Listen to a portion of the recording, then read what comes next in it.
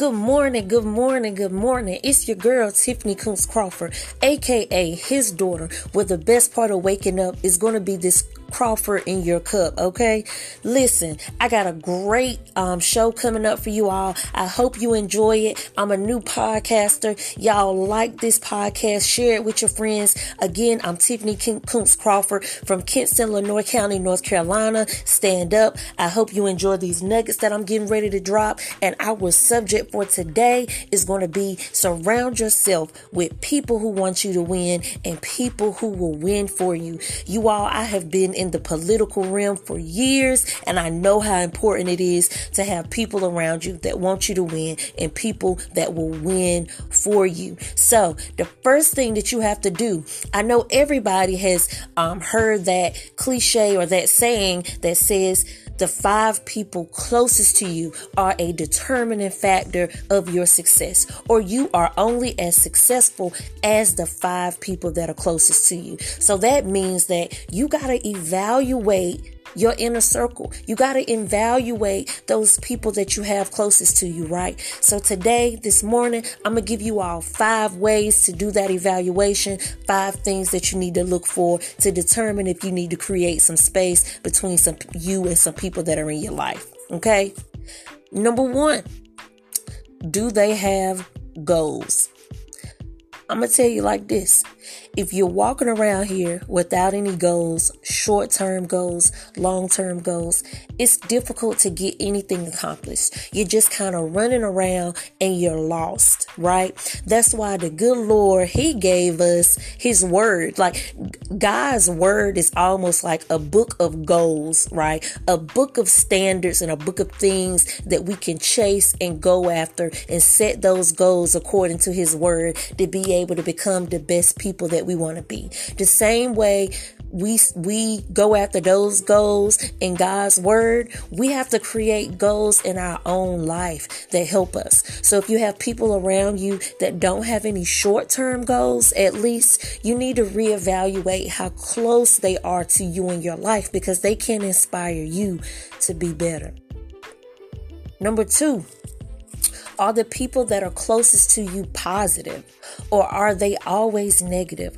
Are they always gossiping? Are they always sharing with you the new Facebook drama?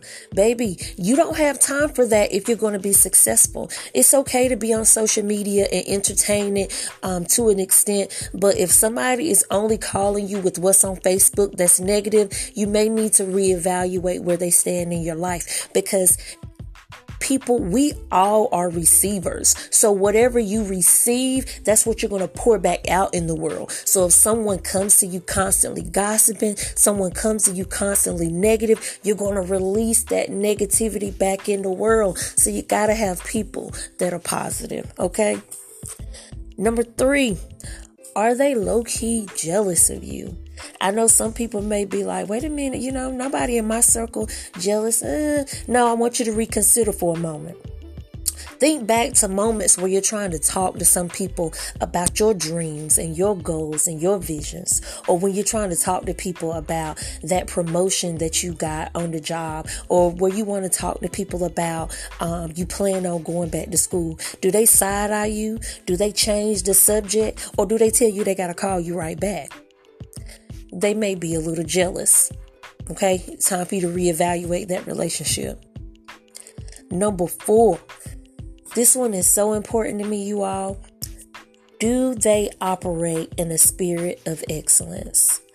I used to be a supervisor in the corrections, the corrections or detention industry, however you want to call it. And I remember training new people, and they were so, some of them wouldn't want to learn their entry job. They would be concerned about how to get promoted before they even learned the basics of the job, right? Brother Paul said in the word, I have learned therewith to be content in whatever state that I am in. If you're not comfortable in the original state and operating in a spirit of excellence in the original state, then how can you expect for God to give you greater? Now, people are going to say, you just said I have learned therewith to be content in whatever state that I'm in. Yeah, but he did not follow that with, I'm going to stay in this state. He was saying, I'm going to be grateful wherever God places me. So if you're functioning with people and you have people that are not grateful for the states that they're in, no matter what their job title is, they complain about assignments and tasks, and they just want God to give them more. They just want to be promoted, but they don't want to put the labor in where they are, or as President Obama called it in his last book, fundamentally lazy. You need to reevaluate those people in your life. Number 5, and this one is probably the most important. Do they have a measure of faith? Now, for me and the people that I rock with, everyone around me believes in Jesus Christ. We believe that Jesus died and rose on the 3rd day. Okay? You have to be inspired by something good in order to release something good. We just said a while ago, whatever comes in you, you will likely release. So if my friends are absorbing the word of God and absorbing righteousness, absorbing faith, then that's what they're going to release. Right? You got to have some measure of faith. You got to surround yourself with people that believe in the goodness of our Heavenly Father, because a lot of time belief and faith in Him will determine our behavior.